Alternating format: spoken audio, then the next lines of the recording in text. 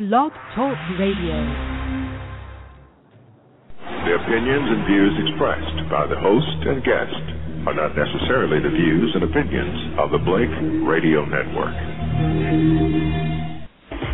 Broadcasting to the world. BlakeRadio.com. Music for your mind, body, and soul.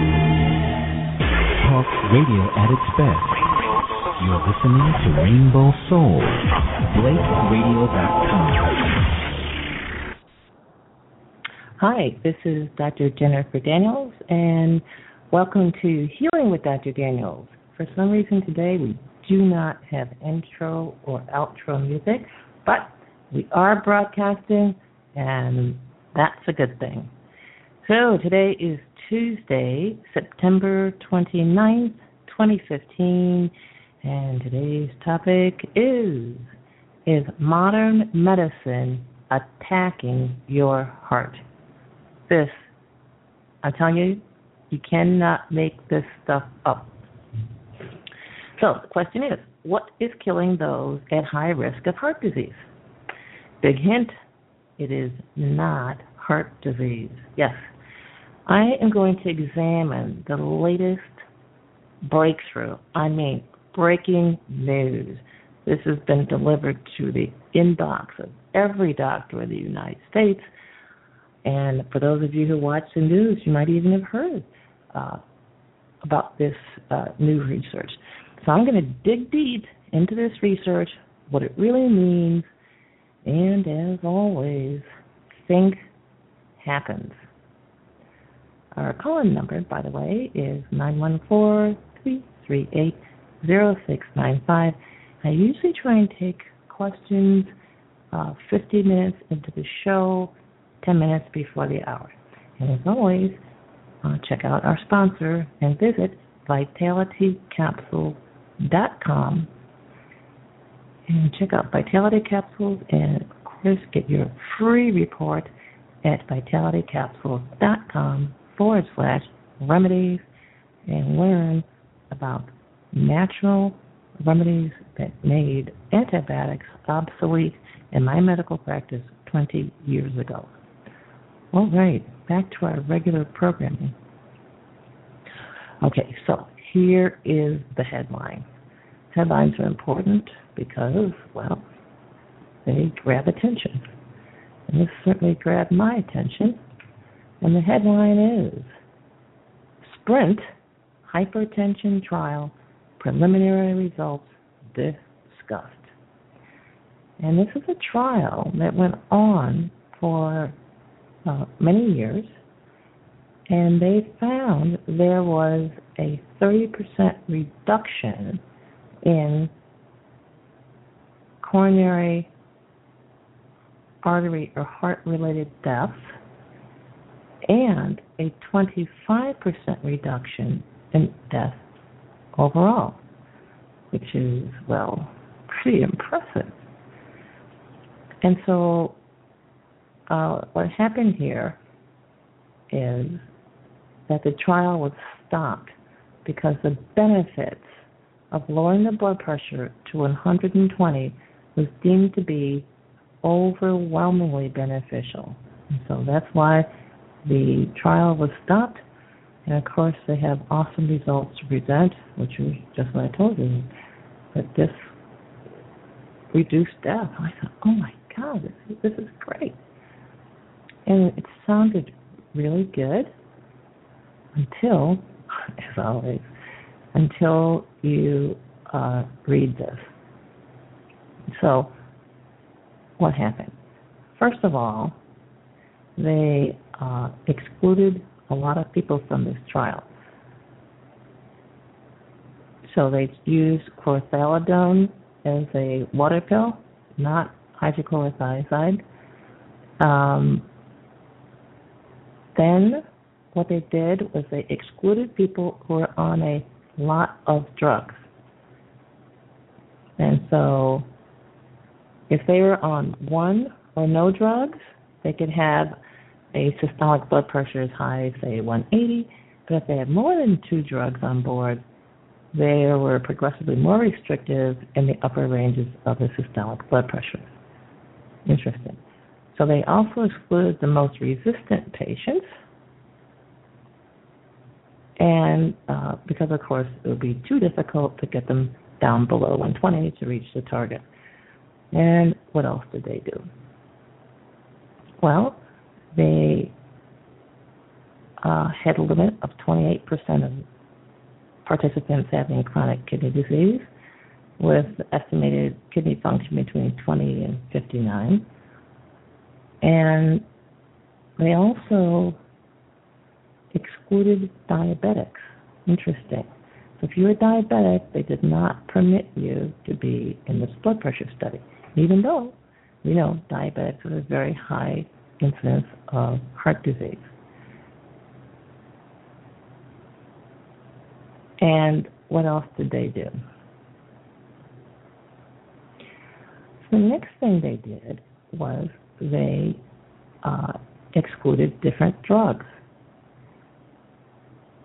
So, they measured the blood pressure differently from the way doctors measure blood pressure. So they did not have a human measure the blood pressure. They used an automated machine, which automatically waited 5 minutes and then took 3 blood pressures and averaged them. Just by the way, this alone could be expected to lower blood pressure by more or less 20 points. Because often people come to the office, their blood pressure is measured within 5 minutes, measured by a human being, and the patient, of course, is nervous, and so you get a high reading. And even the recheck blood pressure is often taken within the first 5 minutes. Okay, so we have a lot of different things done in this study to create quite a bit of study design bias. And so the other thing that they did was they limited the drugs used in the trial. So let's take a look at this. So they had a lot of drugs available, and they were purchased by NIH, and 2 drugs were donated by pharmaceutical companies, and otherwise it was funded that way. Now, the other issue is they had people, the average age was 62 years of age. And so we don't really have an age range to see how applicable this was to people who are younger. Say, people with diabetes, not included. People who had a stroke in the past, not included. And again, 25% reduction in overall mortality. Now, what was also excluded was certain drugs. So let's get to that part of it. Okay. And they did.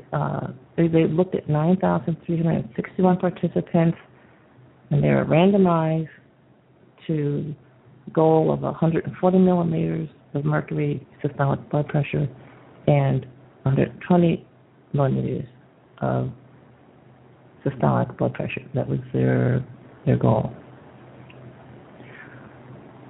And they also had to be above age 50. This is interesting because a lot of people who are borderline hypertensive or even hypertensive, treatment is started in under 50. So you had to be over 50, and you had to be randomly allocated. And so here they talk about what the doctors were allowed to use. So they only used either ACE inhibitors or calcium channel blockers. So thiazide-type diuretics, ACE inhibitors, angiotensin receptor blockers, or calcium blockers. Those are the 4 classes of drugs that could be used in the experimental group. Now, the other group, which is the control group, those doctors were allowed to use any and all drugs, beta blockers, alpha blockers, aldosterone inhibitors like spironolactone and amiluride, so the whole ball of wax. And so this was the difference between the two groups. So one group was limited to 4 different classes of blood pressure drugs, and then the other experimental, or the control group, they just told the doctors, hey, just do what you usually do, whatever that might be. Okay, at the end of, I believe it was 10 years. It was supposed to be 10 years, but they had to stop because the results were so drastic. So let's take a look at what the results really mean. In order to understand that, we have to define ACS. What's ACS? Well, ACS is acute coronary syndrome.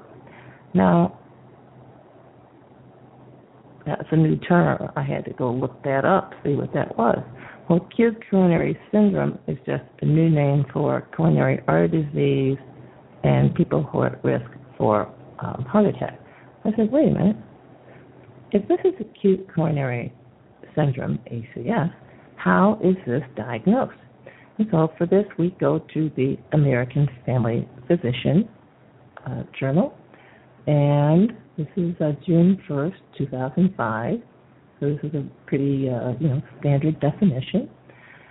And it's saying the term acute coronary syndrome encompasses a range of, I'm going to put this in English, blood clots in the coronary artery type disease, including unstable angina, that means recurrent unpredictable chest pain, ST segment elevation, and non-ST segment elevation heart attack. And the diagnosis requires EKG, that would be a test, for signs and symptoms, and then there are other diagnostic things. The point is this: let's look at the recommendations for diagnosing coronary artery disease. Now, a recommendation has something called evidence to support the recommendation for using a particular criteria for diagnosis. What you need to know is an A-level criteria is consistent, good quality, patient-oriented evidence. This is cool. This already made me feel good. Yes, that's what I want as a doctor. And I'm sure you as a patient, you want consistent, good quality, patient-oriented evidence. Or there's B-level evidence, which is inconsistent. That means sometimes yes, sometimes no. Limited quality, patient-oriented evidence. This would be something akin to a few testimonials. All right. And then C, which is the worst, lowest quality evidence, which is consensus. That means a bunch of folks get together in a room, have a few drinks, and say, you know what, we think this is true. We think we're going to do this. And there's very little evidence, lots of opinion, and maybe some case studies. So this is the weakest of evidence. To put this in like everyday language, we'll say it's a rumor, no evidence of benefit. So A, consistent, good quality, patient-oriented evidence. That means we looked at the patients, we applied the criteria, and we saw that these criteria did indeed predict, in this case, acute coronary syndrome that really does exist. All right, so you got this, A, B, C, we're looking for A's. All right. So the likelihood, this is a recommendation, likelihood of coronary syndrome should be determined in all patients who present with chest pain. And this is, and you determine this likelihood, it's a rating scale, low, medium, high. They looked at 9 references in the literature, and they found that the evidence that determining the likelihood of coronary syndrome was helpful was C. In other words, the rating criteria were pretty much useless. Then the next thing is a 12-lead EKG to be obtained within 10 minutes of presentation in patients with ongoing chest pain. We just want to check into that noise. Hold on.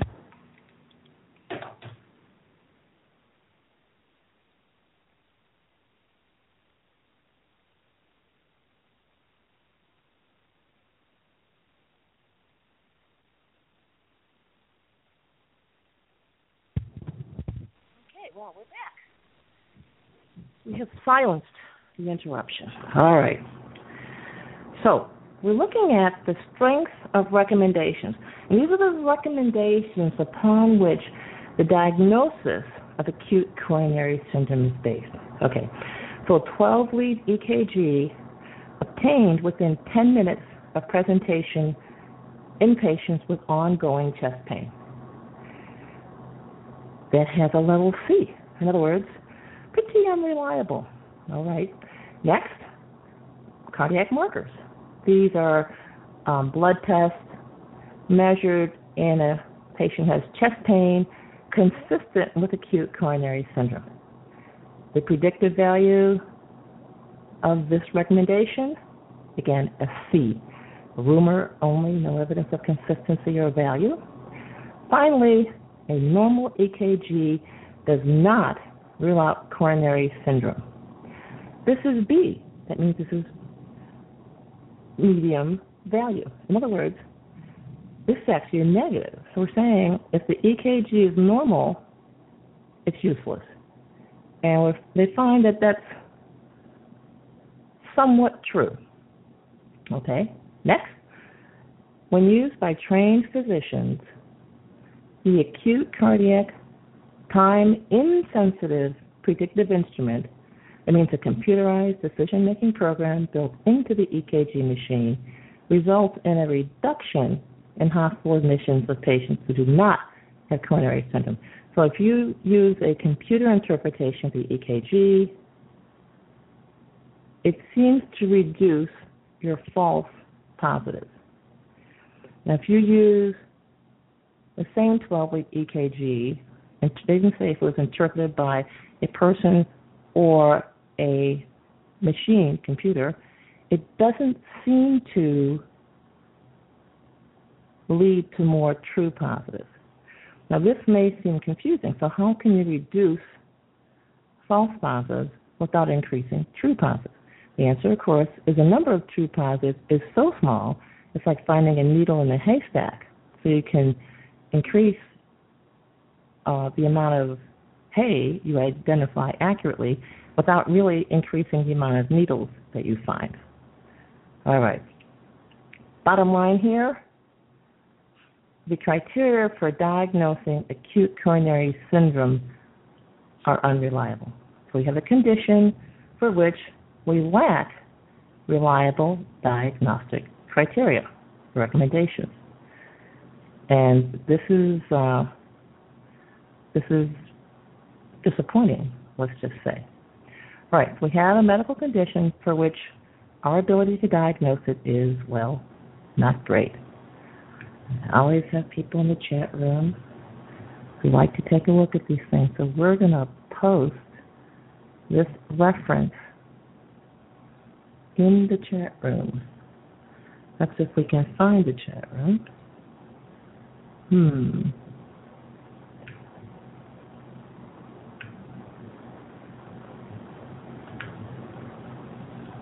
Well,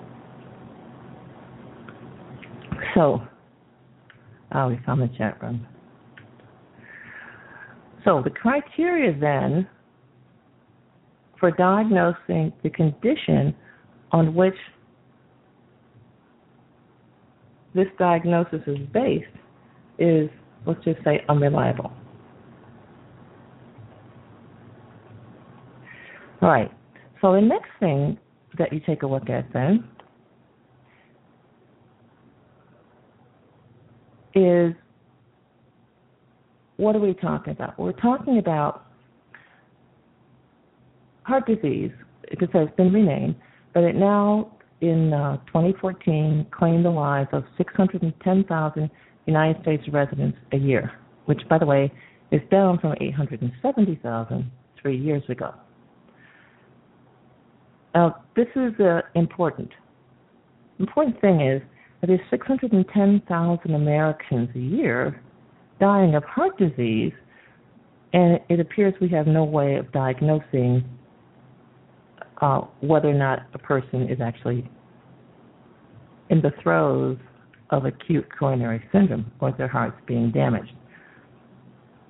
You would think that an area of illness responsible for 610,000 deaths a year, one could actually get patient-oriented information. All right, so what are they telling your doctor? Well, they're telling your doctor, this is Medscape Family Medicine, and these are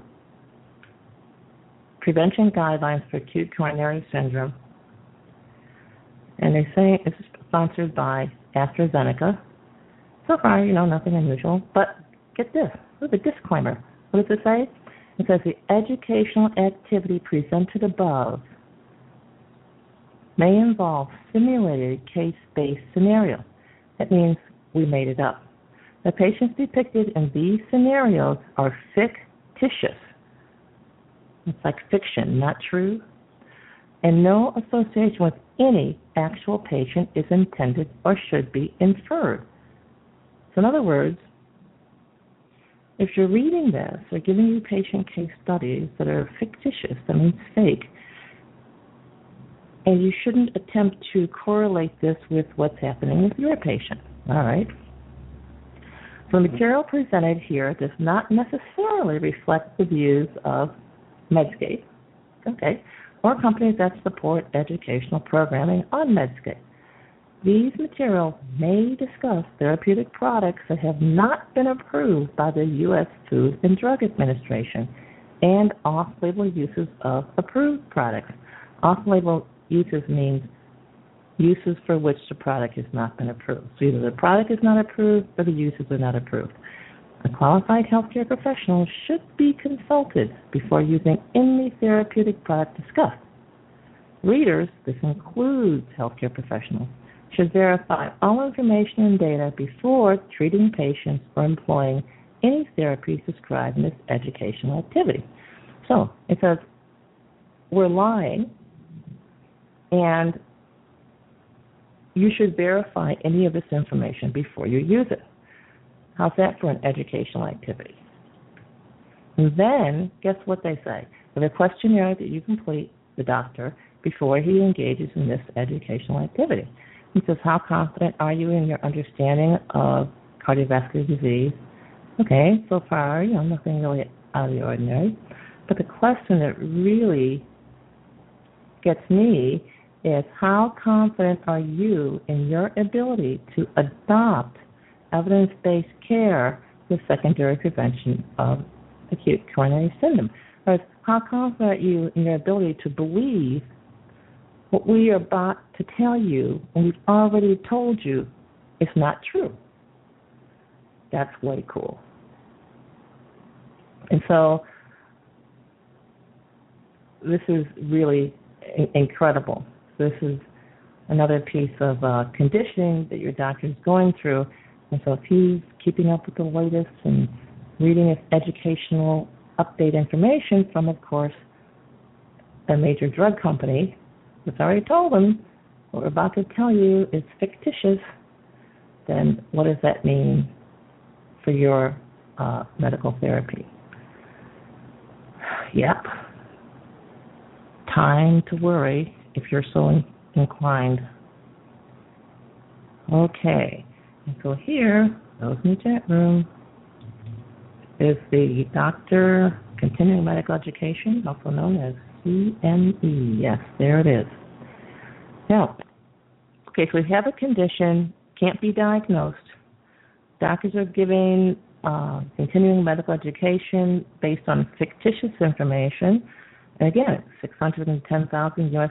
residents each year die from this condition. You'd think they could find an actual, real case study to use, but they choose not to. Now, the next thing to take a look at is, well, what does the government say about this? Yeah, I like that. What does the government say about this? That's always important to know. Well, the best thing we have here that we can pin down is, and this is good to verify this stuff, is how deadly is a heart attack anyway. And so what they did here is they looked at death following acute coronary syndrome 4 years. So 4 years down the road, what did the death rate look like?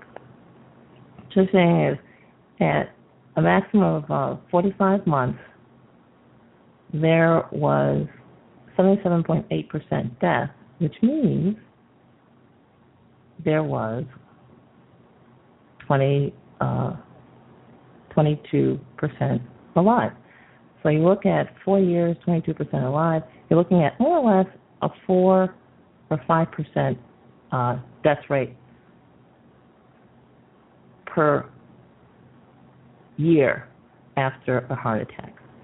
So this is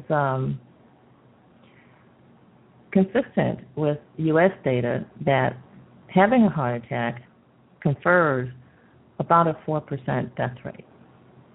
So if you have a heart attack, more or less, you have a 4% chance of dying.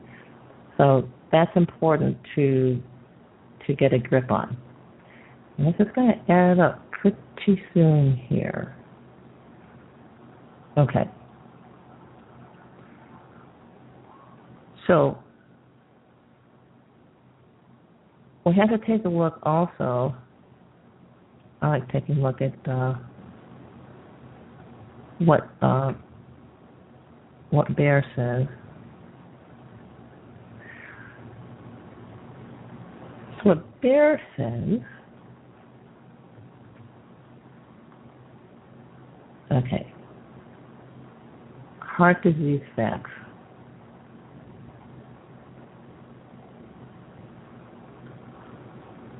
Now, it's important to know what Bayer says because Bayer, of course, sells, aspirin, a drug that's, according to the standard of care, to be used in all heart attacks or suspected heart attacks. So that's important. And so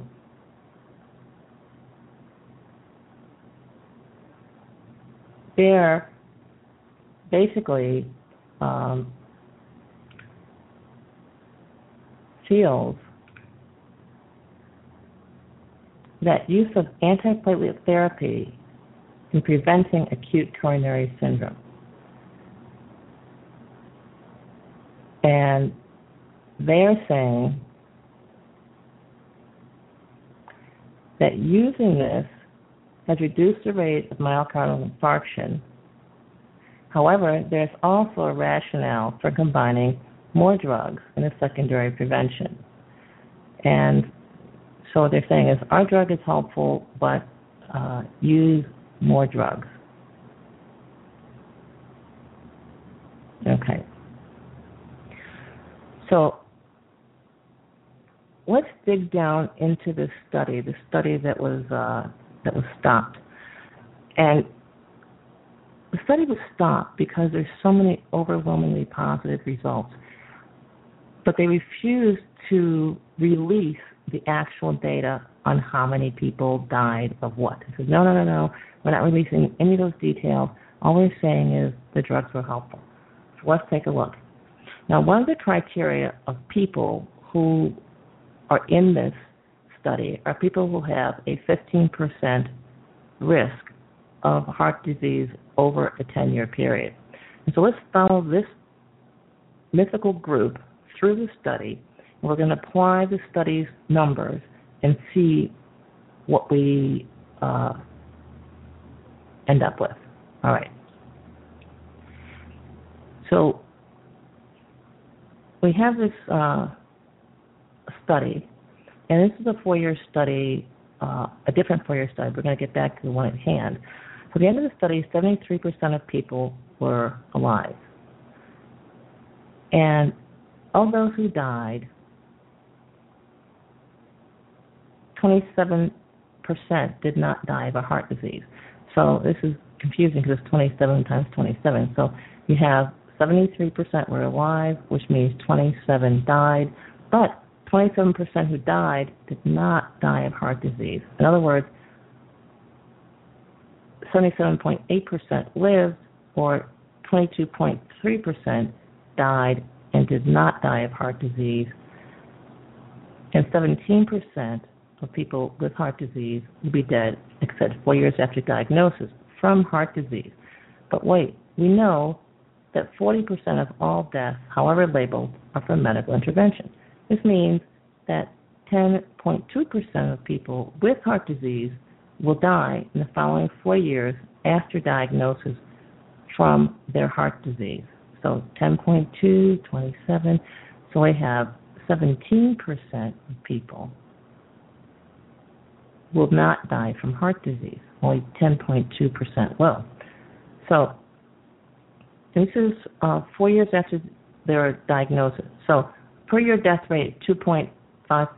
In other words, 97.45% of those diagnosed with heart disease will be alive at the end of any given year. Put another way, using a linear death rate, it will take 39 years for all of them to be dead from heart disease. This is not a deadly illness, not a death sentence.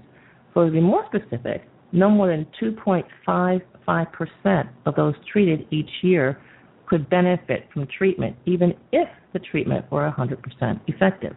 So here's a shakeout based on the numbers, again, this study and our prior knowledge of the medicine kill rate. So 73% are alive, 6% dead from non-cardiac causes, 12.6% from heart disease, 8.39% from medical killing. This gives you 100%. So 12.6 divided by 4 is at best, again, 3.15% death from heart disease, which means about a 97% annual percent survival. So the percent of those treated did not benefit. 97% of those treated did not benefit because they weren't going to die. So the numbers needed to treat once a person's identified as having acute coronary syndrome is 23. So it means, assuming this therapy is 100% effective, it only has the potential to save the lives of 1 in 23 of those treated, because the 22 are going to live anyway. And this actually matches with what I observed as a practicing physician. All these patients diagnosed as high risk, high risk, high risk, and they all did perfectly fine. It was, a long time, nobody died. So my patients who went to the cardiologist did not get the relief of their symptoms or increase their quality of life. And that was the biggest difference. Now, so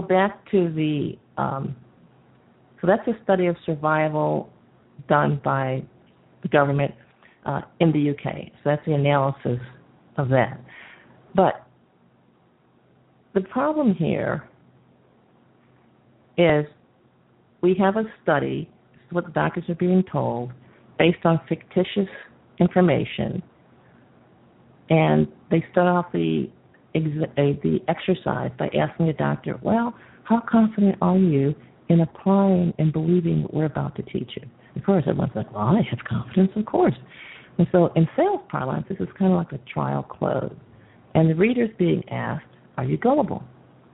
Do you plan to believe whatever you read? And just by asking the question and phrasing it in that manner, it should increase the person's commitment to believe what they're about to read, even though you've told them that, well, you made it up.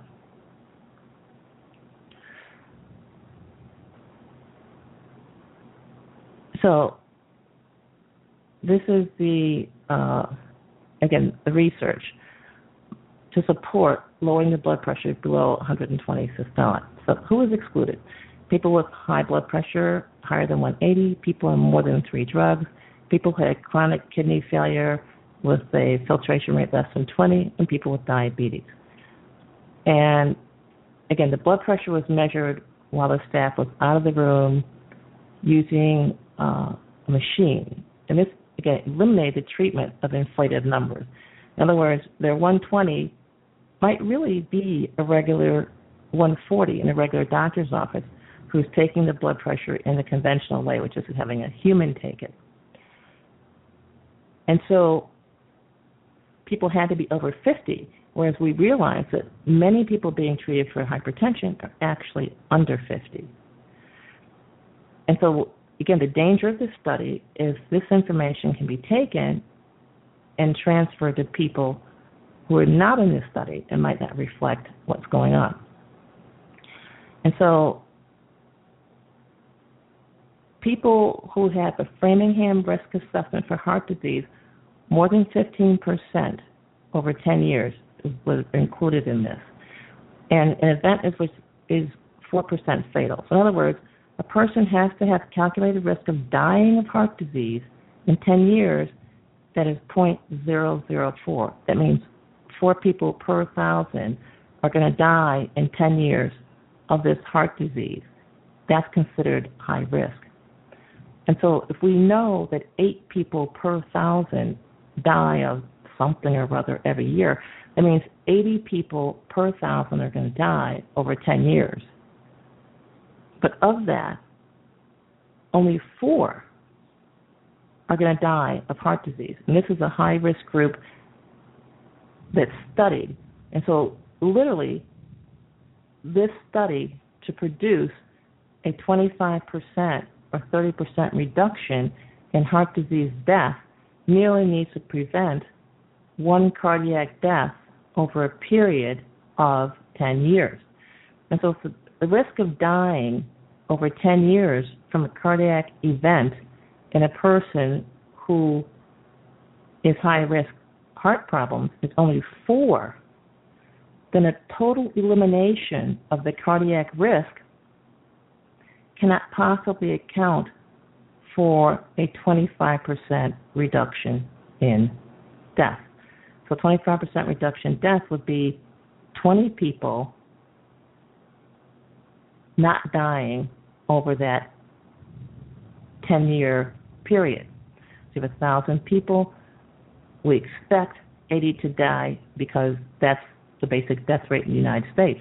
And so if that 80 becomes 60, that's a 25% reduction. But wait, only 4 were going to die of heart disease, and we only reduced the heart disease by 25 or 30%, which is 1 death. So death over a 10-year period cumulatively went from 80 to 79. That's just based on cardiac death. But the study says there was a 25% reduction in the experimental group. And what was this reduction from? If you ask me, this reduction was from their limitation of the cardiac drugs that were used in the experimental group. The more deadly drugs, such as hydrochlorothiazide and beta blockers, for example, were not used in the experimental group. And so they were not exposed to the drug risk as much as the so-called control group were, where doctors were allowed to use whatever drugs they felt like using. Now, so then if we take the death rate of 80 per 10-year period, we know that death by medicine is 40%, then that would be 32 deaths you would expect just from doctor intervention alone. So 32 of those deaths are due to doctor intervention. And so what happened, I believe, is in the experimental group where the number of drugs used was limited, the death by medicine shrank by 20, leaving, say, death rate of 10 people dying in the death by medicine category. And that is the true message of this study. Not that lowering the blood pressure to 120 they say is wise, but that limiting the drugs doctors use can and does save lives. And this is an awesome demonstration of that. And the other piece of logic that explains this is if these are heart drugs and all they have the power to do is eliminate heart disease, then how can they account for only elimination of one of the deaths in 4, which is the heart disease death, 25 to 30% reduction, yet you have a reduction of the non-cardiac deaths. And these non-cardiac deaths are reduced by 20. So what do we have? We have a reduction in the doctor-caused death. But how has the study been interpreted? The study has been interpreted that blood pressure drugs are helpful at preventing non-cardiac death, and so we should start using these drugs on wider populations who don't have hypertension or heart disease, since there seem to be preventing drugs in other categories. Okay, what they have failed to take a look at is a control group. That would be people who are taking no drugs. Or if they had both populations limited to the same set of drugs they could use, but one had a 140 goal and one had a 120 goal. So this is an example of a controlled clinical trial where the control group, not exactly placebo. And this is the structural issue that affects most research and leads to health policies that are even more deadly than you can even imagine. So what's the answer? The answer is a drug-free life. A drug-free life. So let me check out the chat room here, see if we have questions. And also, don't enter a study because you don't know which part you're going to be in. It could kill you. All right, where are we?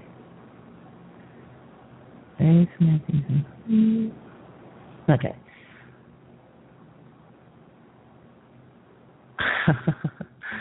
Okay, so someone says, being my own doctor, would it be reasonable to say as long as I'm upright, breathing, and my heart is beating, my body knows exactly how to manage my blood pressure? Well, it's reasonable to say that your body knows better than a certified doctor how to manage your blood pressure. But let's just say your blood pressure is high, it might indicate a need for a change in diet or lifestyle, which, again, you can handle yourself. Okay.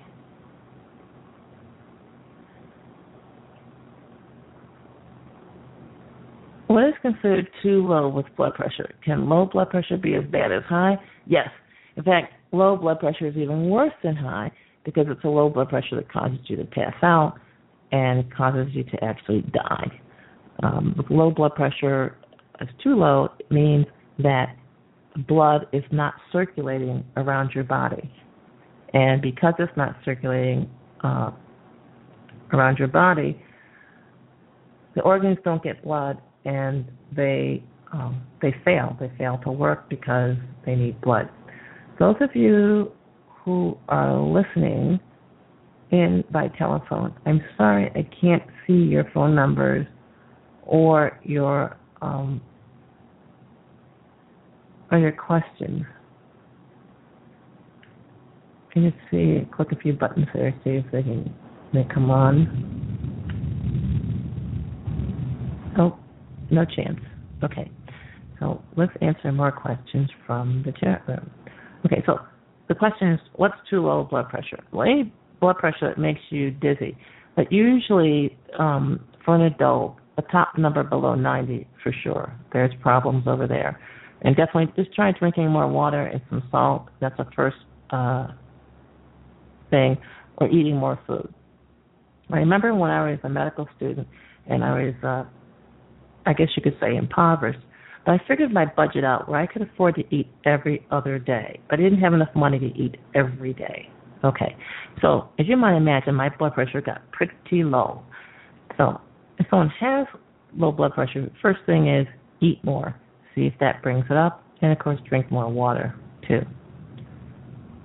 All right. What good is a blood pressure cuff when they keep lowering blood pressure standards? That's a good question. They want everyone on high blood pressure medicines which kill your heart. Absolutely. So, question is, what good is a blood pressure cuff? It's a tool to bring you into the medical industrial complex and to get you on drugs. That is the use of the blood pressure cuff. Do blood pressure medicines cause things like Alzheimer's or dementia later on? Absolutely. Yes, they do. Why? Because the reason the blood pressure is high is because there's not enough blood going to the brain and or the kidneys. And so, obviously, if you lower the blood pressure, this is at a time when there's not enough blood going to the heart and brain anyway, then it starves the brain of oxygen and nutrients, causing forgetfulness and old-timers or Alzheimer's disease. So absolutely.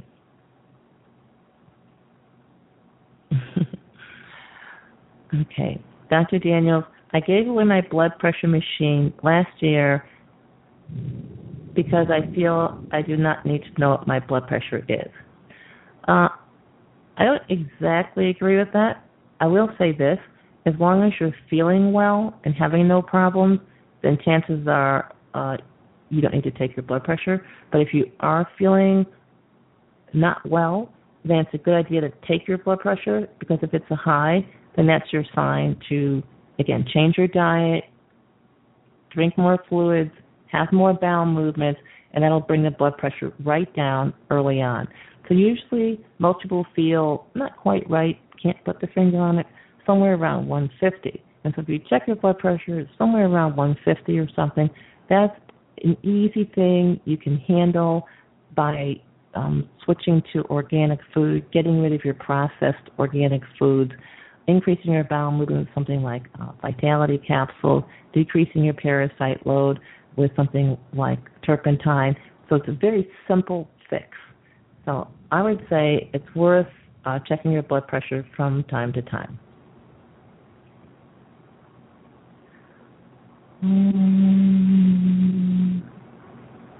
Okay. Dr. Daniels, I have a friend in her 50s who is taking sleep medication and stopped and is now being prescribed Pasoclofare. She's having a horrible case of insomnia and has been up for 3 days straight and is a school teacher. So, is there anything natural that could possibly help with insomnia? Insomnia is a bit dicey. It's dicey because it can be caused by so many things. And when you medicate it with drugs to help you go to sleep, or in this case, even herbs like this Pasoclofare is a dry extract of Passiflora or passion flower equivalent.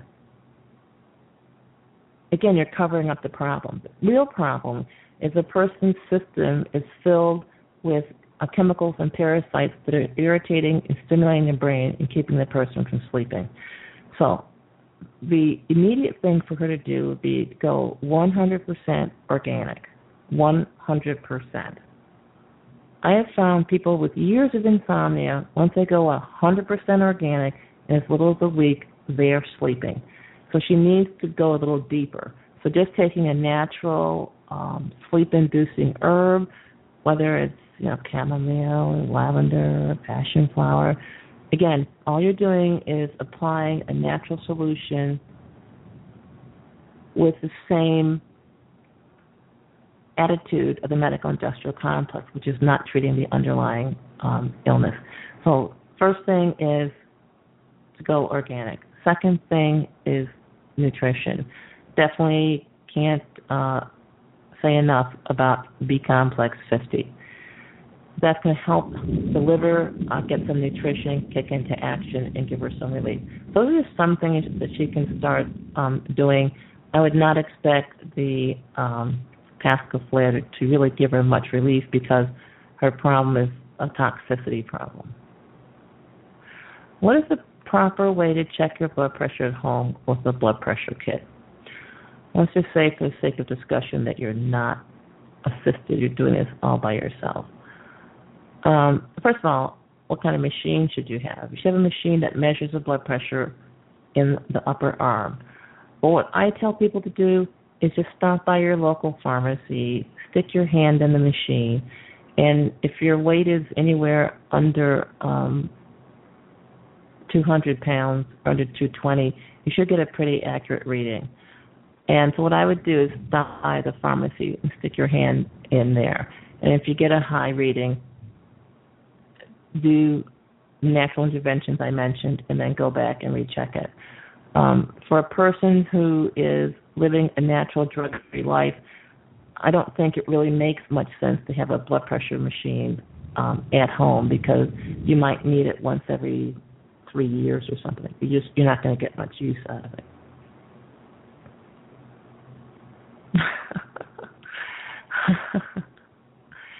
What would you advise people who are filled with hate about the medical establishment in this country? I think it's really important not to get caught up in hatred because it saps your energy, depletes your B vitamins and minerals, and actually makes you sick. So what do? You should regard the medical establishment the same way you would regard a very high cliff, something you're not going to jump off of or go near. And if you look at it this as a natural hazard that happens to exist and you're just going to step around it, then you eliminate the emotional toxicity, and at the same time, you have the opportunity to save your life.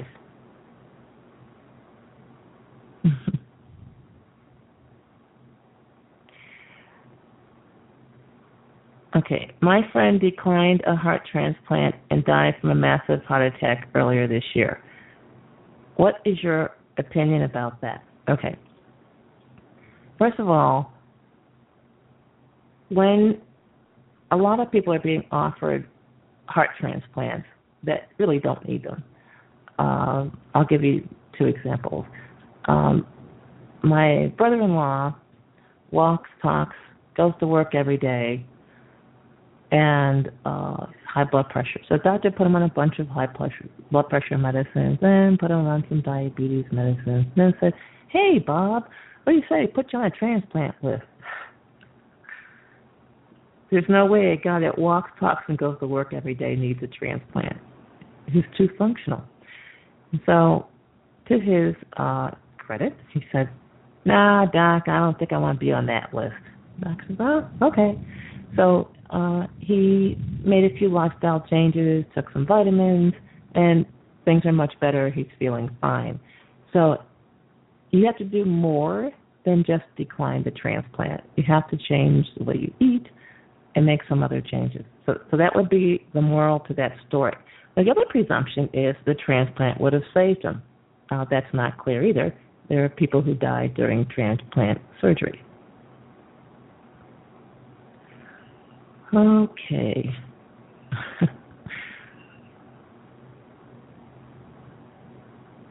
Let's see what else.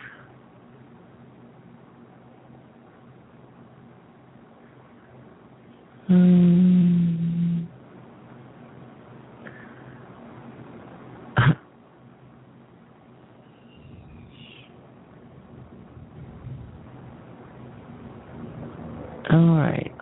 time.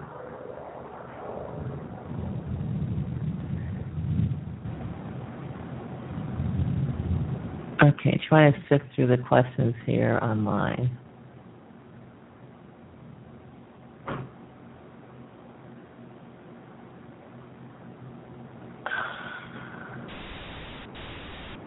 Okay. My aunt had tests run, and it shows there has been heart damage. Okay. The average American who's 60 years old, if you run tests, it will show heart damage. She's very anemic, and her mom and brother passed away from heart condition. All right. So probably it would be worthwhile addressing her anemia by eating high-iron foods like beets and prunes. What can she do to get her heart healthy? The answer is it's not really clear that her heart is unhealthy. And so that's the thing to be aware of. All right. Office hours, not this Thursday, but next Thursday. People can go to vitalitycapsules.com/office hours, or you can just go to vitalitycapsules.com, click office hours, and that's our monthly subscription service where people can get their questions answered. Okay, that is the end of tonight's show, but we have our blank studio here, so we can't play our outgo music. So we'll see you again next week. Until then, think happen.